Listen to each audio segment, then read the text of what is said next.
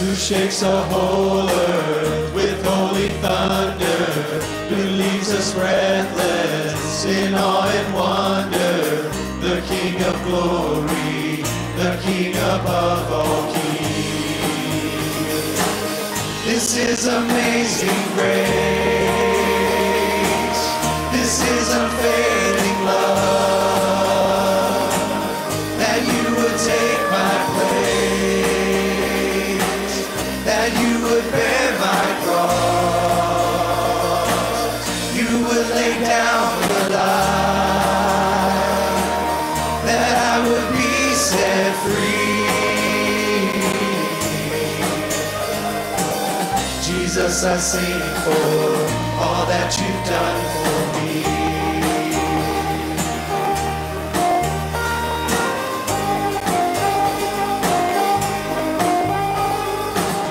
Who brings our chaos back into order, who makes the orphan a son and daughter, the King of glory, the King above all kings.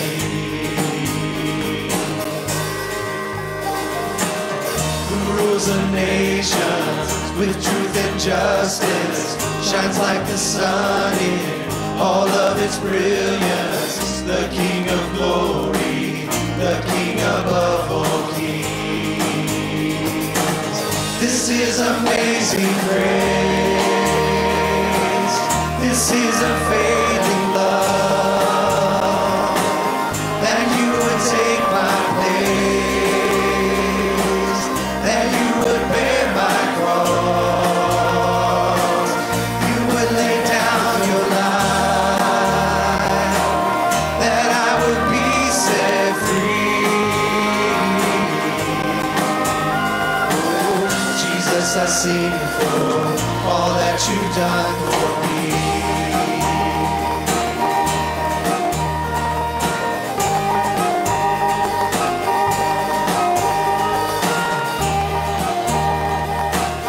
Let's sing together. Worthy is the Lamb who was slain. Worthy is the Lamb who was slain. Worthy is the King who conquered the grave. Worthy is the Lamb who was slain. Worthy is the King who conquered the grave. Worthy is the Lamb who was slain. Worthy is the King who conquered the grave. Worthy is the Lamb who was slain. Worthy, worthy, worthy. This is amazing grace. This is unfailing love, that you would take my place, that you would bear my cross, lay down your life, that I would be set free. Oh, Jesus, I sing for all that you've done for me.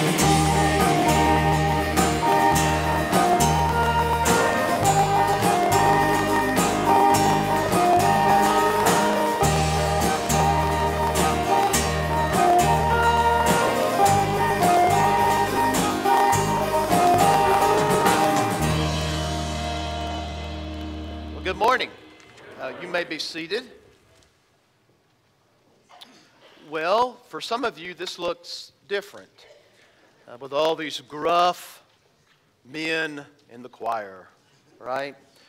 Well, in SBC Life, we usually take part in Baptist Men's Day. So on the calendar, I think I'm right, David, this hits exactly on Baptist Men's Day. Sometimes we'll move it up or back, depending on our schedule. But across the U.S. today, in many Southern Baptist churches, we are celebrating, acknowledging,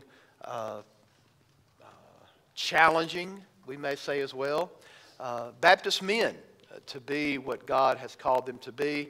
And it is certainly a blessing to have this many men standing and singing in the choir. Amen? Yep, praise the Lord. And in our times, certainly we need men to live lives that are dedicated to the Lord Jesus without any kind of holding back or making excuses, but to live for the Lord Jesus. And so we've also, each year we've had Baptist Men's Day, we've had a testimony. Sometimes we've had 1, 2, 3. I've learned that if you have 3, you may be here until 2 o'clock when the Chiefs game starts. So I've learned to scale that back. But today we're going to be blessed to hear from Trent Blair. His wife is Sandy. Most of y'all know Sandy. Cheyenne is a daughter. Were they able to be here, Trent? Okay, they've been fighting sickness. So Trent, that's him right there. Wave at everybody. And so Trent and Sandy have been a part of our church as far back as April of 2019. And so I'm excited about him coming and sharing with you. And depending on how long, right, or short, his testimony is, I've designed a little encouragement and challenge to not just Baptist men, but everyone out of Hebrews 11 about Abraham's faith, who was the father of all those who believe. So we probably should take note of the one that the Bible speaks of as the father of all those who actually believe, meaning what you see in his call, what you see in Abraham's obedience to God's commands, and most importantly, what you see in Abraham regarding the promise that sustained him. And so we need that. We need to hear about that and understand what true saving faith is. So glad you were here. It's a blessing to worship together. We're going to attempt, as Baptist men, to sing more songs and have a special. And so if you're visiting, glad you're here today. We've got some special visitors up on the balcony. Look at them up there, right? Yep. And one of the groups that is going to sing is all those boys right in there that are scared to death, right? They don't know this, but they have a special they're doing by themselves, right? No, just kidding. But we're glad the children were able to come in, and we are blessed to be here today. And if you're a visitor, there's a visitor card, a connection card in the pew that you can write your information on. Leave it for us. It will be a blessing to know who you are. And so to God be the glory. Let's pray. Father, we are promised in your word that your word will not return void, that it will accomplish what your intention is for it to accomplish. Lord, we don't think often about the instrumentality of the Word of God, but Lord, what an amazing thing we have in your Word when we're reminded that it is powerful to convert the soul. Lord, thank you for the Word of God. Its doctrines are holy, precepts are binding, historics are true, decisions are changeless. Lord, thank you for your Word. Thank you for the agency of your Holy Spirit that is in us if we know you, dwells within us, we've learned from Ephesians. And Lord, thank you for the corporate body of believers that are gathered here today to worship you. I pray that today will be an overflow of a week that we've spent communing with you. Lord, through the ups and downs and the difficulties and the sanctification process, what a blessing it is to come in to the walls of this church with your people and lift our voices to you, our King. God, help us today to block out things of this world and focus upon you. May you be the center of our thoughts. May you be our heart's desire. And may you work. Lord, we ask you to work in people's hearts because we know only you can. And Lord, we ask that. Thank you for our men that are represented. Thank you for the trio that's going to sing together with our choir. And we pray for Brother Trent that you would bless him with the words to say. May it be an encouragement to all of us. In Jesus' name we pray. Amen.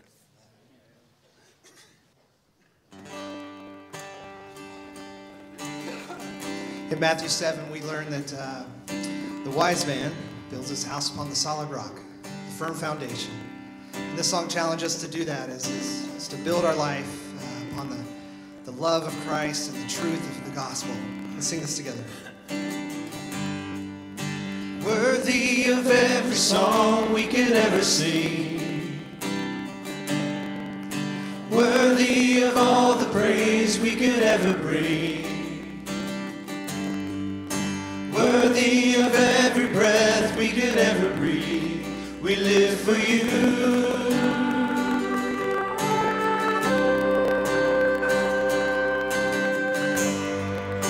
Jesus, the name above every other name. Jesus, the only one who could ever save. Worthy of every breath we could ever breathe. We live for you. We live for you, God. Holy, there is no one like you. There is none beside you. Open up my eyes in wonder. Show me who you are and fill me with your heart and lead me in your love to those around me.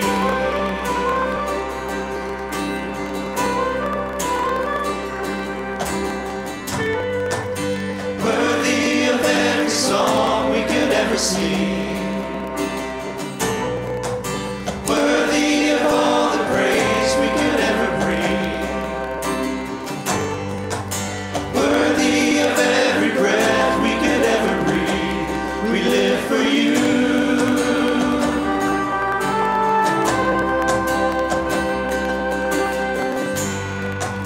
Jesus, the name above every other name. Jesus, the only one who could ever save. Worthy of every breath we could ever breathe. We live for you. We live for you. Holy, there is no one like you. There is none beside you. Open up my eyes in wonder. Show me who you are and fill me with your heart and lead me in your love to those around me. Holy, there is no one like you. There is none beside you. Open up my eyes in wonder. Show me who you are and fill me with your heart and lead me in your love to those around me.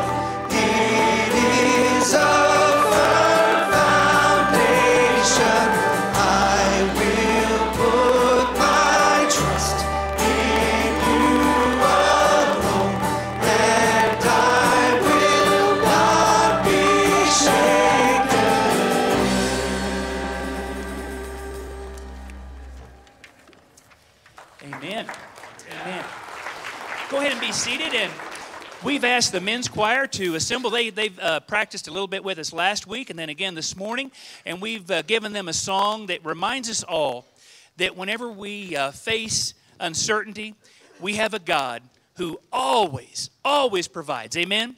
And so we know he's been faithful in the past, we know he's faithful now, and we know whatever we face, he will be faithful to be with us. Yes, he did.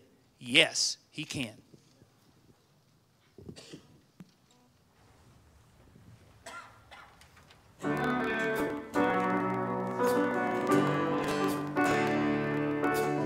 Sometimes I wonder, is he faithful? Does he see me in my trouble? Does he understand? Sometimes I question if he's able. Can he rescue? Can he save me again and again? When I look back, did he move every mountain? Did he part every sea? Yes, he did.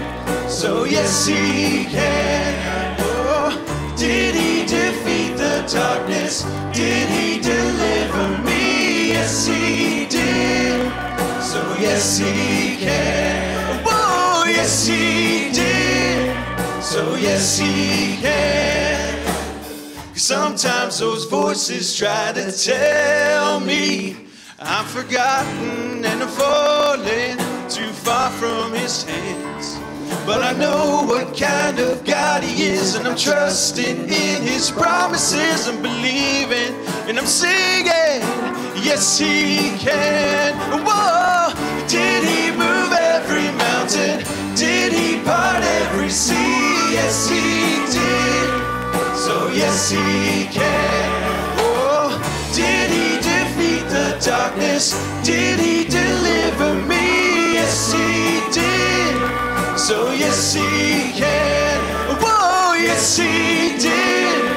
So yes, he can. 'Cause I've seen too much, now I can't deny. He's come through every single time. From the beginning until the end, he did, he will, he can. And now, did he move every mountain? Did he part every sea? Yes, he did. So yes, he can. Oh, did he defeat the darkness? Did he deliver me? Yes, he did. So yes, he can. Did he move every mountain? Did he part every sea? Yes, he did. So yes, he can. Oh, did he defeat the darkness? Did he deliver me? Yes, he did. So yes, he can. Whoa, yes, he did. So yes, he can. Yes, he did. So yes, he can.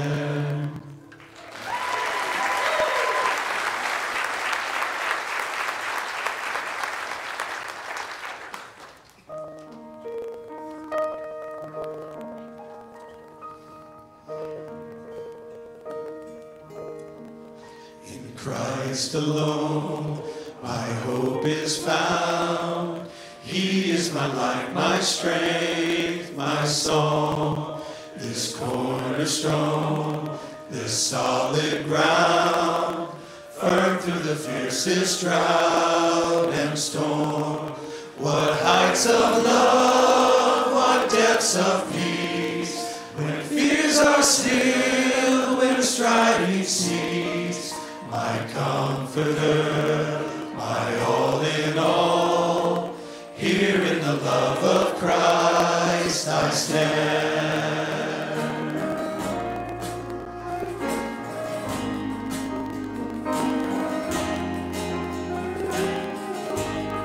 In Christ alone, who took on flesh, fullness of God in helpless pain, this gift of love and righteousness, scorned by the ones he came saved, till on that cross as Jesus died, the wrath of God was satisfied.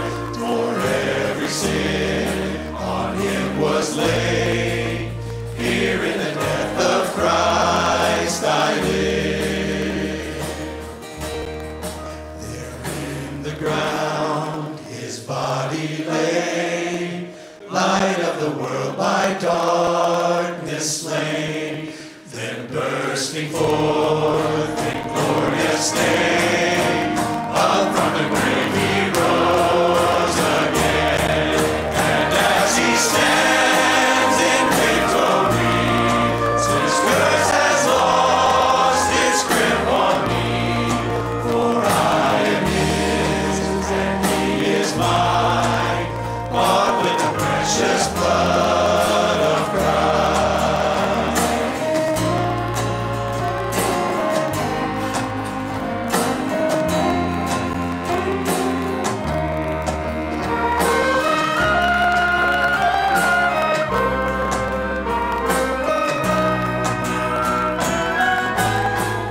No guilt in life, no fear in death.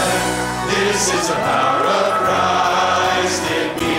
From life's first cry to final breath, Jesus commands my destiny.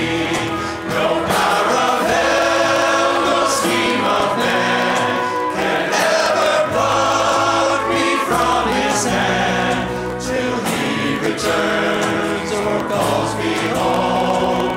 Here in the power of Christ I'll stand. No power of hell, no scheme of man can ever pluck me from his hand, till he returns or calls me home. Here in the power of Christ I'll stand, till he returns or calls me home. Here in the power of Christ I'll stand.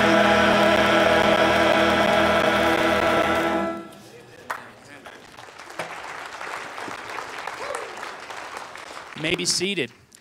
God bless you guys for the extra help today. The trio, the men's choir, had a special couple of musicians that filled in for us. That thank you so much. And we're going to ask Brother Trent to come. There you are, Trent. Come on up and share with us from the heart, brother, and encourage us.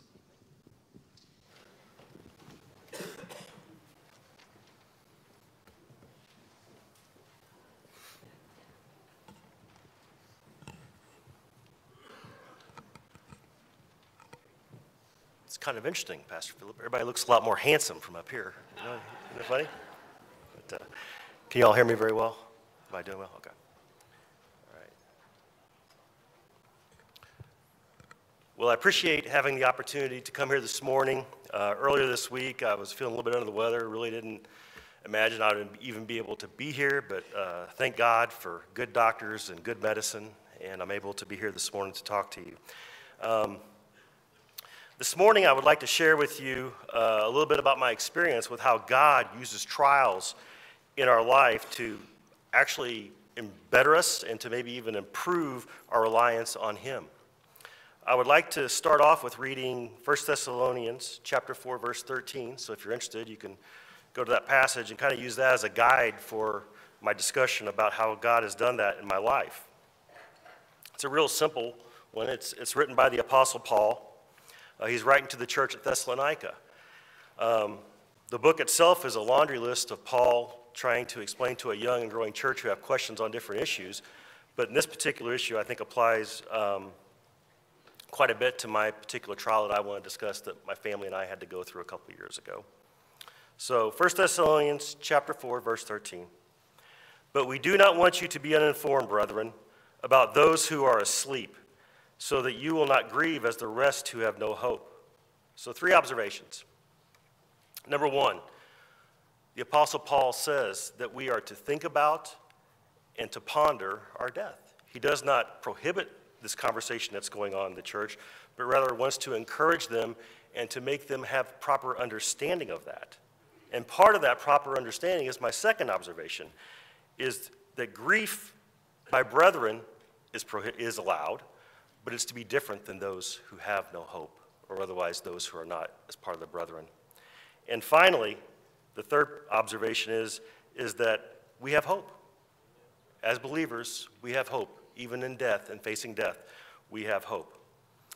So, concerning the first observation, I grew up in the church, but I don't really remember hearing much preaching on death. I honestly don't. I remember hearing about pearly gates, streets of gold, and the rapture occasionally, but not really a lot about death itself and how a Christian should view their death, deal with their death, or the death of a loved one. However, outside the church, God graciously provided me several opportunities, I think, to kind of prepare me for what I was about to go through. As a young man, I had assisted my father, who was a school teacher at the time, mowing cemeteries as a summer job. And so I would spend hours in those cemeteries, and when I had a break, I would walk around and I would look at the tombstones. And I was often fascinated by the varying degrees of the time between the dash, right? The birth date, the dash, and then the death. And boy, there was people who lived months, but then there was other people who lived almost 100 years. And occasionally I would think to myself, I wonder how long I would live. But it was usually just a passing thought, because I would often think, well, I live in an age of advanced medical science. I'll probably live to 100 years old. The reason a lot of those people died at a young age was because there just wasn't the medical care we have today. So I just went on with very little thought throughout my life as I was growing up, much more about death. I didn't think much more about it, in other words. However, later in life, after becoming a freshly minted second lieutenant in the United States Air Force, one of my first real jobs at my first duty station at Randolph Air Force Base in Texas was to be the officer in charge of the base honor guard. As in that role, I was responsible for a team of individuals who handled all the military funeral honors that were to be provided for veterans, old and young, at the veteran cemeteries in Fort Sam Houston, Texas, and Houston, Texas itself. So we were intimately involved in helping loved ones make sure that, say the proper goodbye to their family members.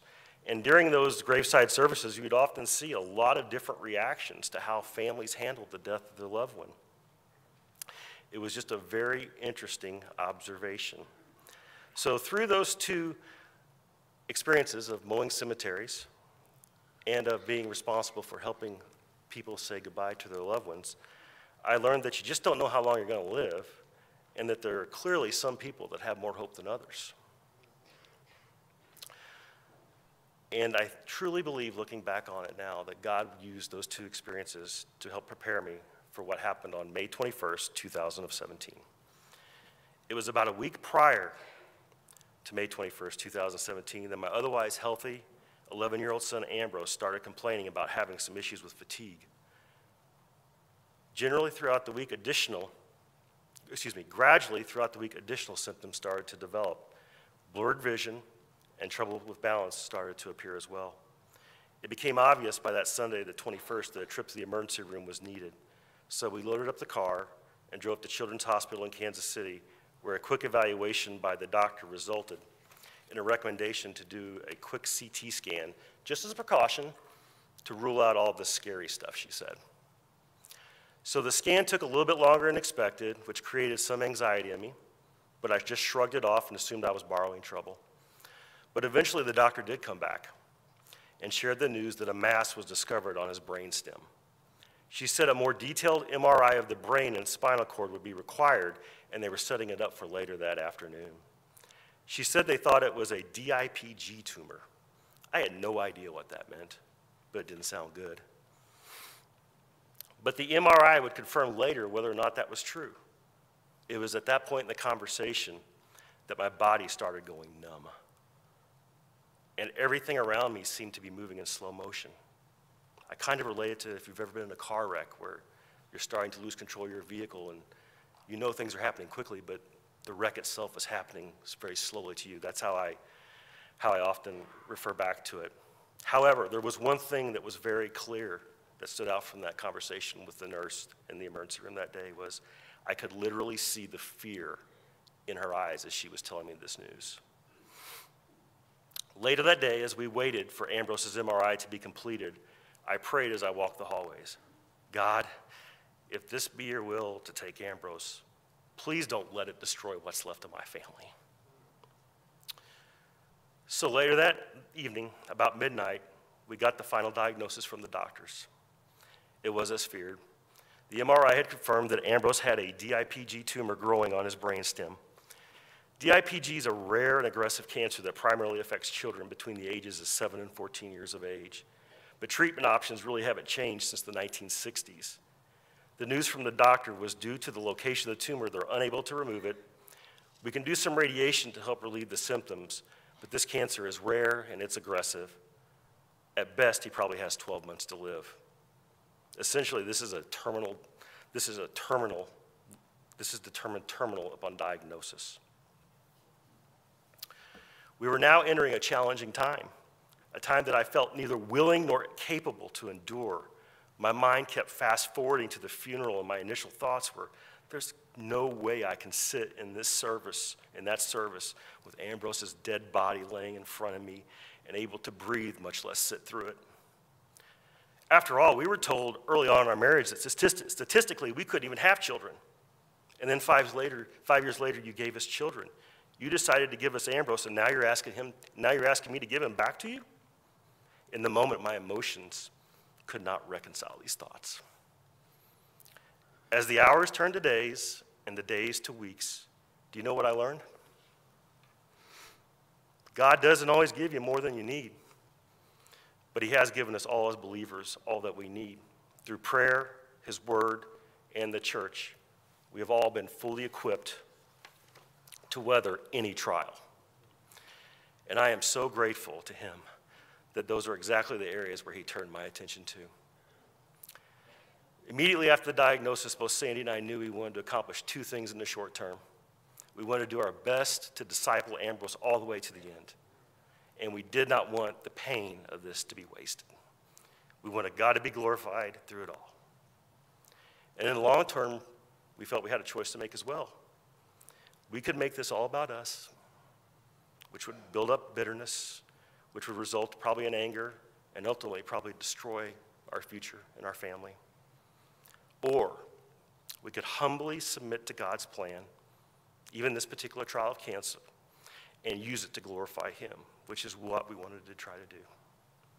These were both choices we had to make, and we had to make them quickly. And it started immediately when we got home from the hospital. After getting Ambrose home, we immediately settled into a routine of making the 100-mile round trip 5 days a week for 6 weeks so Ambrose could receive his radiation treatments. At that time of the diagnosis, we happened to be living with Sandy's mom and dad in Warrensburg, because only 4 months prior, God had providentially moved us back from Kentucky, a move that I now see as God's loving kindness towards my family, giving us a much-needed support network for the difficult days that lied ahead. So Ambrose finished his radiation treatments in early July. He was determined to live life despite the threat of the cancer hanging over him. Every morning, he would wake up and he would say to Sandy, Jesus didn't want me last night, so let's go live life today. Although there were severe limits to what Ambrose could physically do, I still wanted to share 3 highlights from that time after the diagnosis of activities that he was able to do and that were a blessing to not only our family, but I think to those around him. First of all, it was during this time that the local body of believers gathered and they organized, and they had a large benefit to help cover the cost of Ambrose's expenses. The show of support from the local church was overwhelming. It was heartfelt and truly a precious ointment for our aching soul. Another highlight, which is kind of funny looking back on it now, but another highlight was that Ambrose, since he wasn't able to do much, but he was able to start attending a water aerobics class with his mother and his grandmother at the local community center. The exercise was good for him. It was also a fantastic daily social activity. He quickly became admired by both the staff and the members of the class. They absolutely fell in love with his positive attitude toward his circumstances and his perseverance in not just giving up on life. Many positive relationships were formed in that class, and more importantly, the gospel was heard by several of the class members who later attended his funeral. I think in this way, Ambrose is a great example to us all, that as Christians, we have a race to run, And we're not supposed to stop until we pass the finish line, that being death. As Christians, we do not stop until we're dead. And then the final highlight I just want to share was Make-A-Wish was able to arrange for Ambrose to meet with Tim Hawkins, a Christian comedian. Ambrose loved to laugh, always did. And Tim's sense of humor was right in line with Ambrose's personality. He was just plain silly at times. Ambrose had what I thought was one of the best times that night and was even able to show off some of his sense of humor on the podcast that Tim recorded after his show. If you're interested, I think you can still go to Tim's podcast and search for podcast number 68 and get a little taste of Ambrose's sense of humor. It was also during this time, at the end of August, that we did receive some good news, a little bit of good news. The tumor had shrunk from the radiation treatments, and so we rejoiced, and we just tried to live every moment to the fullest. So real quickly, also at this time, as far as my emotions, where I was at, I tried to stay busy to make sure Ambrose had the support he needed. However, despite staying busy and somewhat distracted, I felt the weight of the cancer hanging over my head. And I knew that the tumor could start growing at any time. I also knew that the challenges we had before us had been great, but would be nothing compared to the challenges that were still lying ahead. There are many what-if questions weighing heavily over on my mind. When was the tumor going to start to grow again? How would it affect him? Would he go blind? Would he have seizures? Would we have to admit him to the hospital? Would he get to stay home or not? Would he be in pain? Would he be scared? The pressure I was feeling was unbearable. I tried to internalize it, but that would only work for so long. The shower quickly became the place of solitude where I could let the tears flow, and my daily petition to God would be, God, I know this cancer is essentially a 100% mortality rate, but if it would be your will, please save him. I cried that every day for almost 5 months, but eventually that prayer had to change because I got my answer. The day the prayer changed was October 31st, 2017, when the doctor told us the tumor had started to grow again. I had suspected over the previous week that something was going on. His fatigue was worse. The right side of his face had started to droop a little bit more. So it wasn't as if it was a total surprise.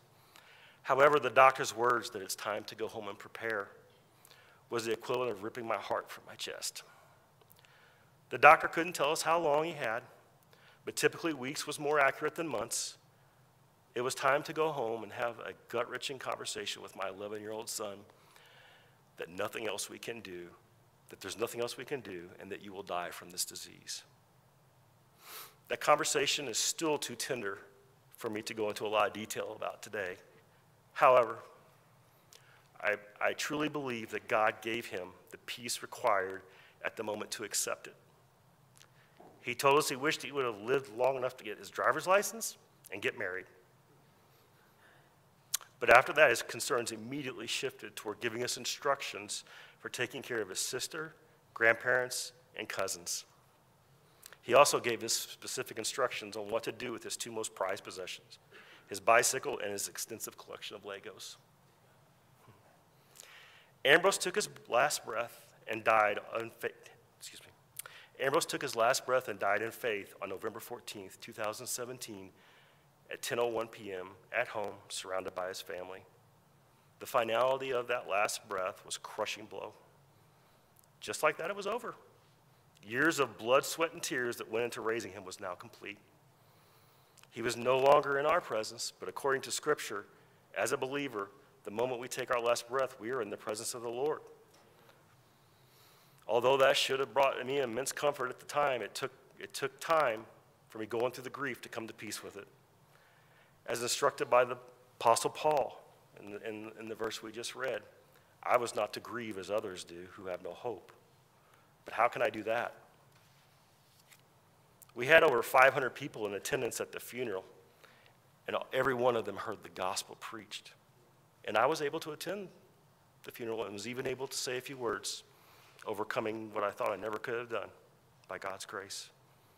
But once that was over, the grief was intense and at times overwhelming. Charles Spurgeon has a famous quote concerning grief saying that I have learned to kiss the waves that throw me up against the rock of ages. I immediately recognized that wave as grief, and that to make it through this season of life, we were going to need the tools that I mentioned previously: prayer, his word, and his church. Concerning the church, I made sure to regularly attend and hear the preaching of his word. Several church members kept in touch and made sure that we knew that they were always available if we needed anything, even to talk. I made sure not to isolate myself and be engaged within the body of believers that God had provided for us at that time. Finally, I took advantage of solid biblical Christian counseling. It helped give me an outlet to express my frustration, which usually I was told was normal for what I was feeling. But it was done in a setting which accepted my Christian belief and also encouraged me to stay grounded in it. I read Scripture more fervently than I ever had before, but more than ever before, I also purposed to study it, to understand it. Read your Scriptures. It's God revealing himself to us about who he is and what he has done for us. By reading Scriptures, I was reminded of the truth from both Ambrose's perspective and my perspective concerning this life. From Ambrose's perspective, I was reminded in Genesis 1, God created all things, including us. Ambrose always belonged to him. He was only ever going to be mine to take care of temporarily. I also was reminded in the book of Job, who was recognized as a righteous man who faced far more unimaginable trials than I had, and he was able to accept these. He didn't curse God and die like his wife suggested. Also in Psalm 139, I was reminded that Ambrose was fearfully and wonderfully made. In Psalm 31, I was reminded that our time on this planet is in God's hands. Ambrose didn't die early. He died right on time. In Psalm 116, I was reminded, precious is the sight of the Lord. Precious in the sight of the Lord is the death of his saints. God wasn't caught off guard about Ambrose's diagnosis, and he wasn't disappointed in his death. In 2 Corinthians, I'm reminded that absent the body is to be present with the Lord. I know where Ambrose is. I don't have a full understanding of all the details around that, but I do know this: he is safe and he is happy. From my perspective, in 2 Samuel alone, I was reminded through King David, who was a man after God's own heart. He lost a son. See, I'm not the only one, nor will I be the last one. David also gave me a pattern of mourning. Don't let it become too intense or too excessive in time, because once the time of mourning is over, it's time to get back to work and run your race. And finally, in that same passage, I was reminded, when the time for mourning was done, David still had hope. He got up. So I too have hope. 2 Corinthians 15:12 through 26 was preached at Ambrose's funeral. 1 Corinthians 15:12, 26 was preached at Ambrose's funeral. It's about the resurrection of the dead before Christ's return. But for time's sake, I would just like to quickly read verses 22 through 26 for you. For as in Adam all die, so also in Christ shall all be made alive. But each in his own order, Christ the first fruits, then at his coming, those who belong to Christ. Then comes the end, when he delivers the kingdom to God the Father after destroying every rule and every authority and power. For he must reign until he has put all his enemies under his feet. The last enemy to be destroyed is death. You see, to those in Christ will be made alive, and there will be no more death. This is a great hope. I don't understand why my son had to be the one who got cancer at a young age, but I do know this, church. He has given us all we need: prayer, his word, and the fellowship of the believers to endure when times get hard. So my recommendation to you as believers is, think about your death, but don't fear it. For those who are in Christ have a great hope, and that great hope is in Christ alone. Thank you for letting me share. Amen.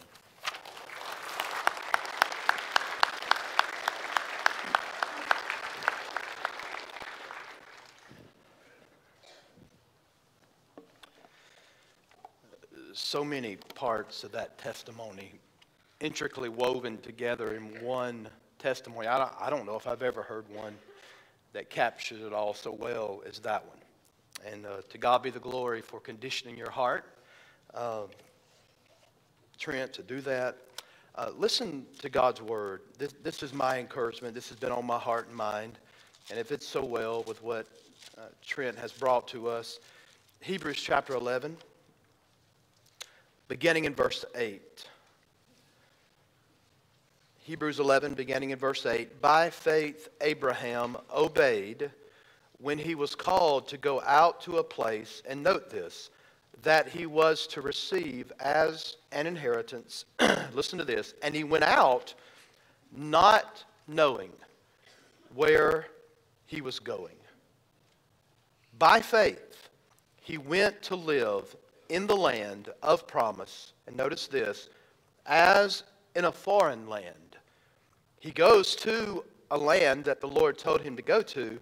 It was the promised land. Check this out. But he lived there as in a foreign land, living in tents with Isaac and Jacob, heirs with him of the same promise. Now verse 10. For he was looking forward to the city that has foundations, whose designer and builder is God. So when I mentioned earlier that Abraham is an example of all those who have saving faith, he's considered the father, we see clearly that Abraham responded to God's call, because that's what saving faith does. It responds to the call of God, but it also obeys those commands. The Greek text is like, when he got the call, it was sudden and it was stunning obedience. It was so radical that it, actually the Greek is, as the call was still ringing in his ear, he obeyed God. Now think about the magnitude of this, where this is not just him getting up with just a little bit of effort and moving to another place. I mean, this was going to be radical and life transforming. And so I want you to think about the call of God, and God may be calling someone to faith in Christ today, right? But also think about the command to obey. If we never obey, we've never been saved. It's just the way it is. If you love me, you will keep my commandments. When God saves a sinner, that life is forever radically changed. And thus, in Abraham, it issued forth into obeying those commands that were incredible commands, but he did so suddenly and stunningly at the call of God, and he did that. But the thing I want to remind you of is what really he did, based upon the call and the commands, is that he held something in his hand. And what he held in his hand in between the times of being called and living on the earth in a foreign land and looking toward that city whose foundation, literally the Greek is foundation. In other words, folks, this city of earth that you live in is not the foundation. It's not, right?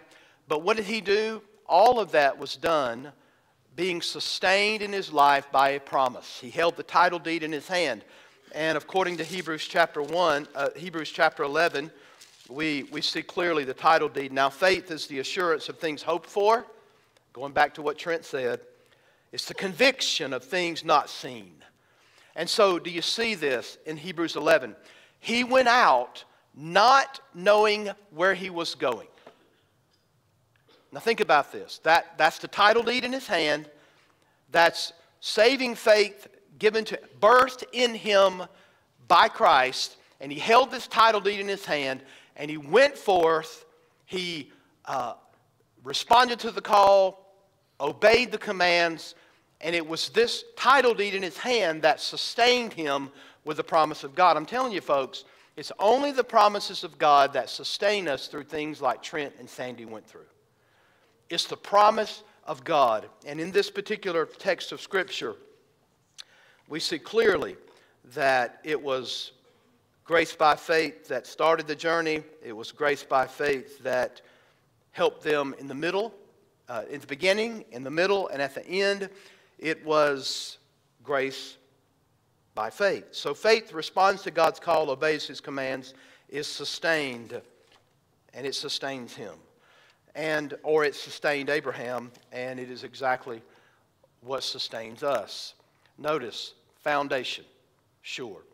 We think that this world is all we have, and we often think just like that. Even we're told that this is your best life now. No, folks. It's not your best life now. You have no idea. You've only been given partial what God is going to give you. And the lesson that I want you to think about as men is this. This is not all there is.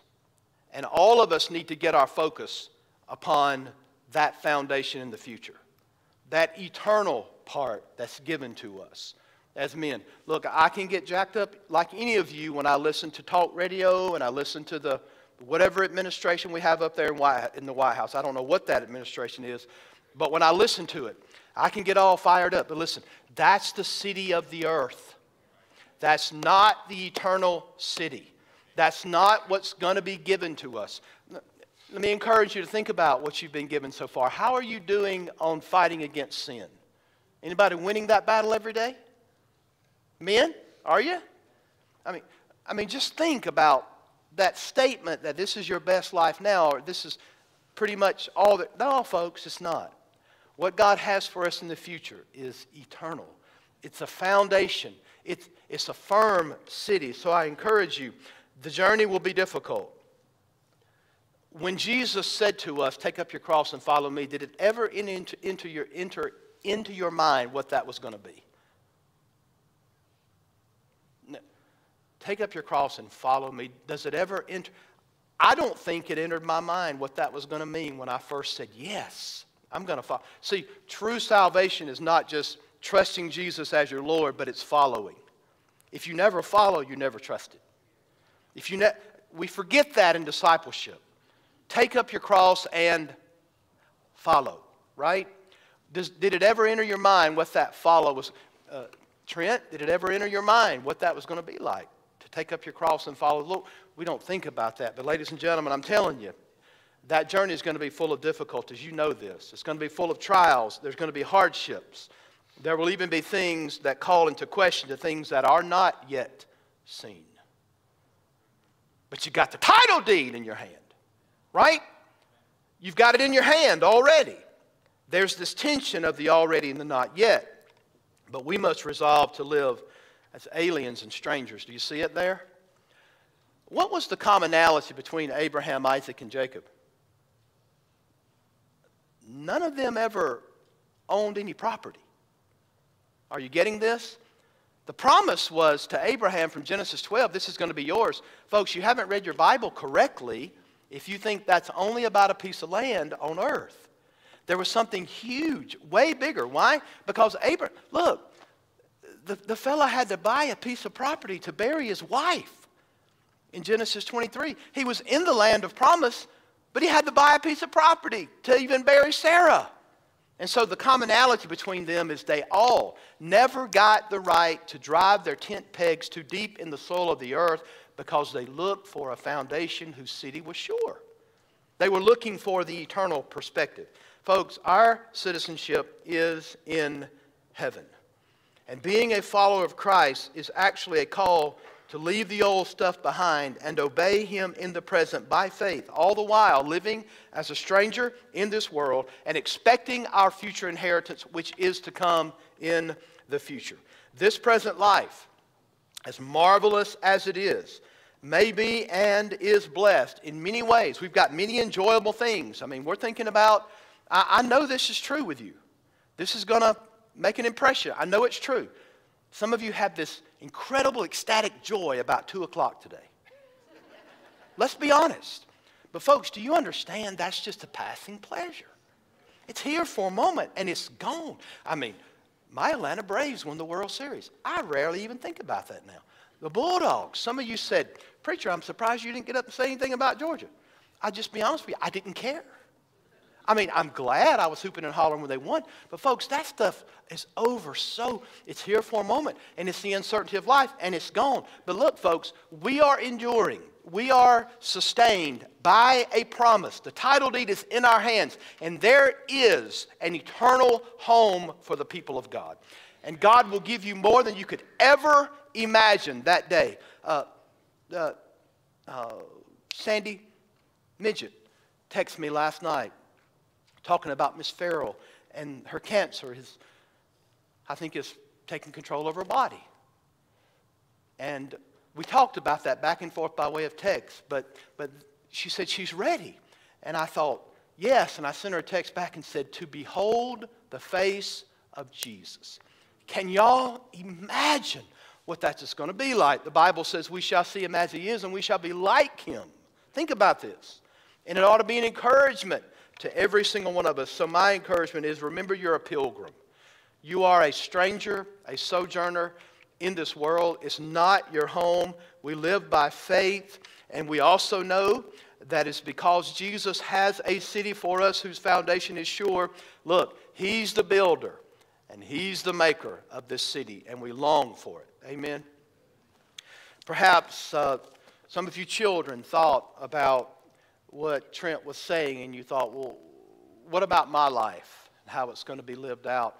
Well, why does the Scripture remind us of that? Well, because life is uncertain and life is brief. And I don't use scare tactics. I don't believe in them. I believe that the Word of God convicts the heart. But perhaps, in a way you've never thought of it before, because of the Word of God, we don't live as others who have no hope. For if we believe that Jesus died and rose again, even will God bring with him all those who sleep in him. For the Lord shall ascend from heaven with a shout. When you get to the end of that narrative, what does it say, Trent? Comfort one another with these words. So really, that's written to Christians. And we have to ask the question, are you a Christian? Not do you believe in the concept of God. Not do you believe in the ABCs of the faith. Have you internalized that? Is he your Savior? Have you put your faith and trust in Jesus only to save you? Something we have to ask all of ourselves. And then how are you living today? Are you living in the between, holding the title deed, knowing full well that this life is not all there is? But even through all the trials and tests and difficulties, it is the Lord God who sustains us by his promises. Are you living that way, you guys? Let's live for the things that are eternal and not for those passing, fleeting things that when it's all said and done are not going to matter. Do we enjoy them? Yeah. Is God gracious to give them to us? Yes. But folks, that's not all there is, nor is it the most important thing. Amen? Let's pray. Father, we thank you for the truth of Scripture. Lord God, thank you for Trent's testimony. Lord, what a buttress of encouraging faith and hope in Jesus that we heard from him. Lord, thank you for preparing his heart as a father to stand and even talk about it within these years. Lord, you've tempered him and you've molded he and Sandy and Cheyenne. Lord, you have taken them as the potter takes the clay and you've molded them through the fire, through difficulty. All, as 1 Peter says, that the genuineness of our faith, being much more precious than gold, though it be tried by fire, may turn out to the praise and glory of Jesus' name. God help us. If there's someone lost today, may they call out to you, the only one who can save. And for Christians, Lord, let this testimony and a reminder of the life of Abraham, who was sustained by the promises of God, let that be a bulwark for us. In Jesus' name we pray. Amen. Brother David is going to lead us in a hymn of invitation. Stand together. Hey, I think the invitation could be multifaceted. Here's one thing I've learned at First Ozark. It seems that men believe if you walk down to the altar to pray, that everybody else is going to think, oh, what a miserable sinner. You're all sinners. Every one of us. Let me let you in on a little secret. You're all sinners. So let's be obedient to the Lord in this area. Amen. Let's sing.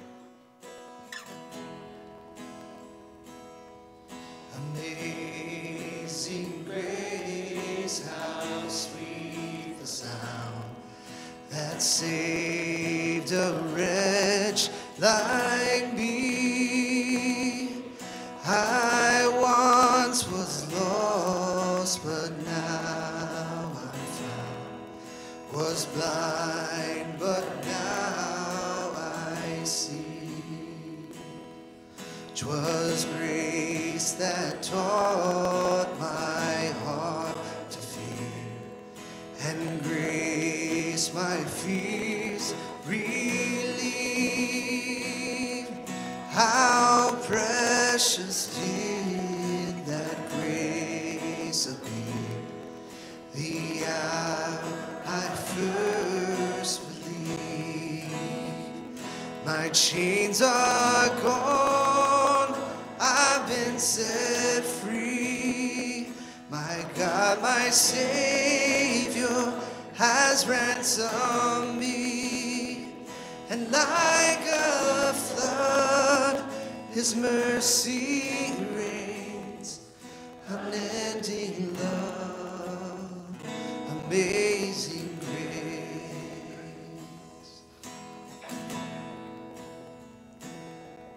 The Lord has promised good to me.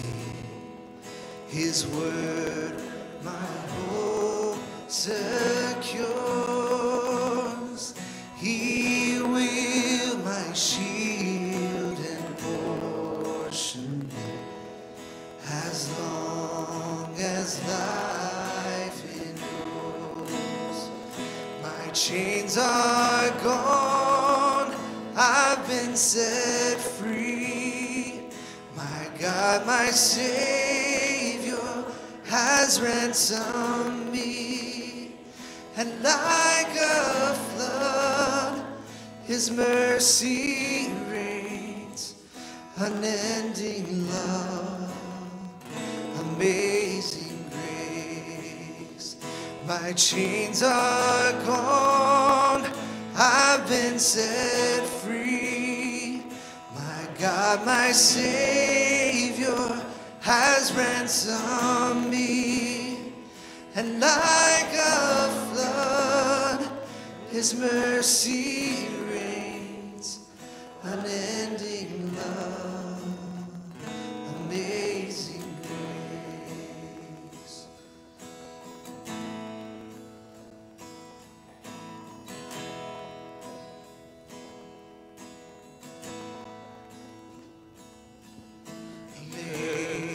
Amazing grace, how sweet the sound that saved a wretch like me. I once was lost, but now I'm found. Was blind, but now I see. Sing it one more time, Amazing Grace. Let's sing it together.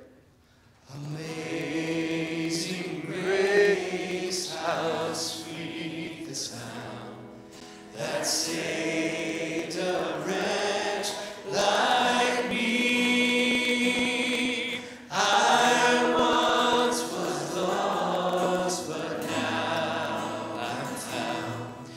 Was blind, but now I see.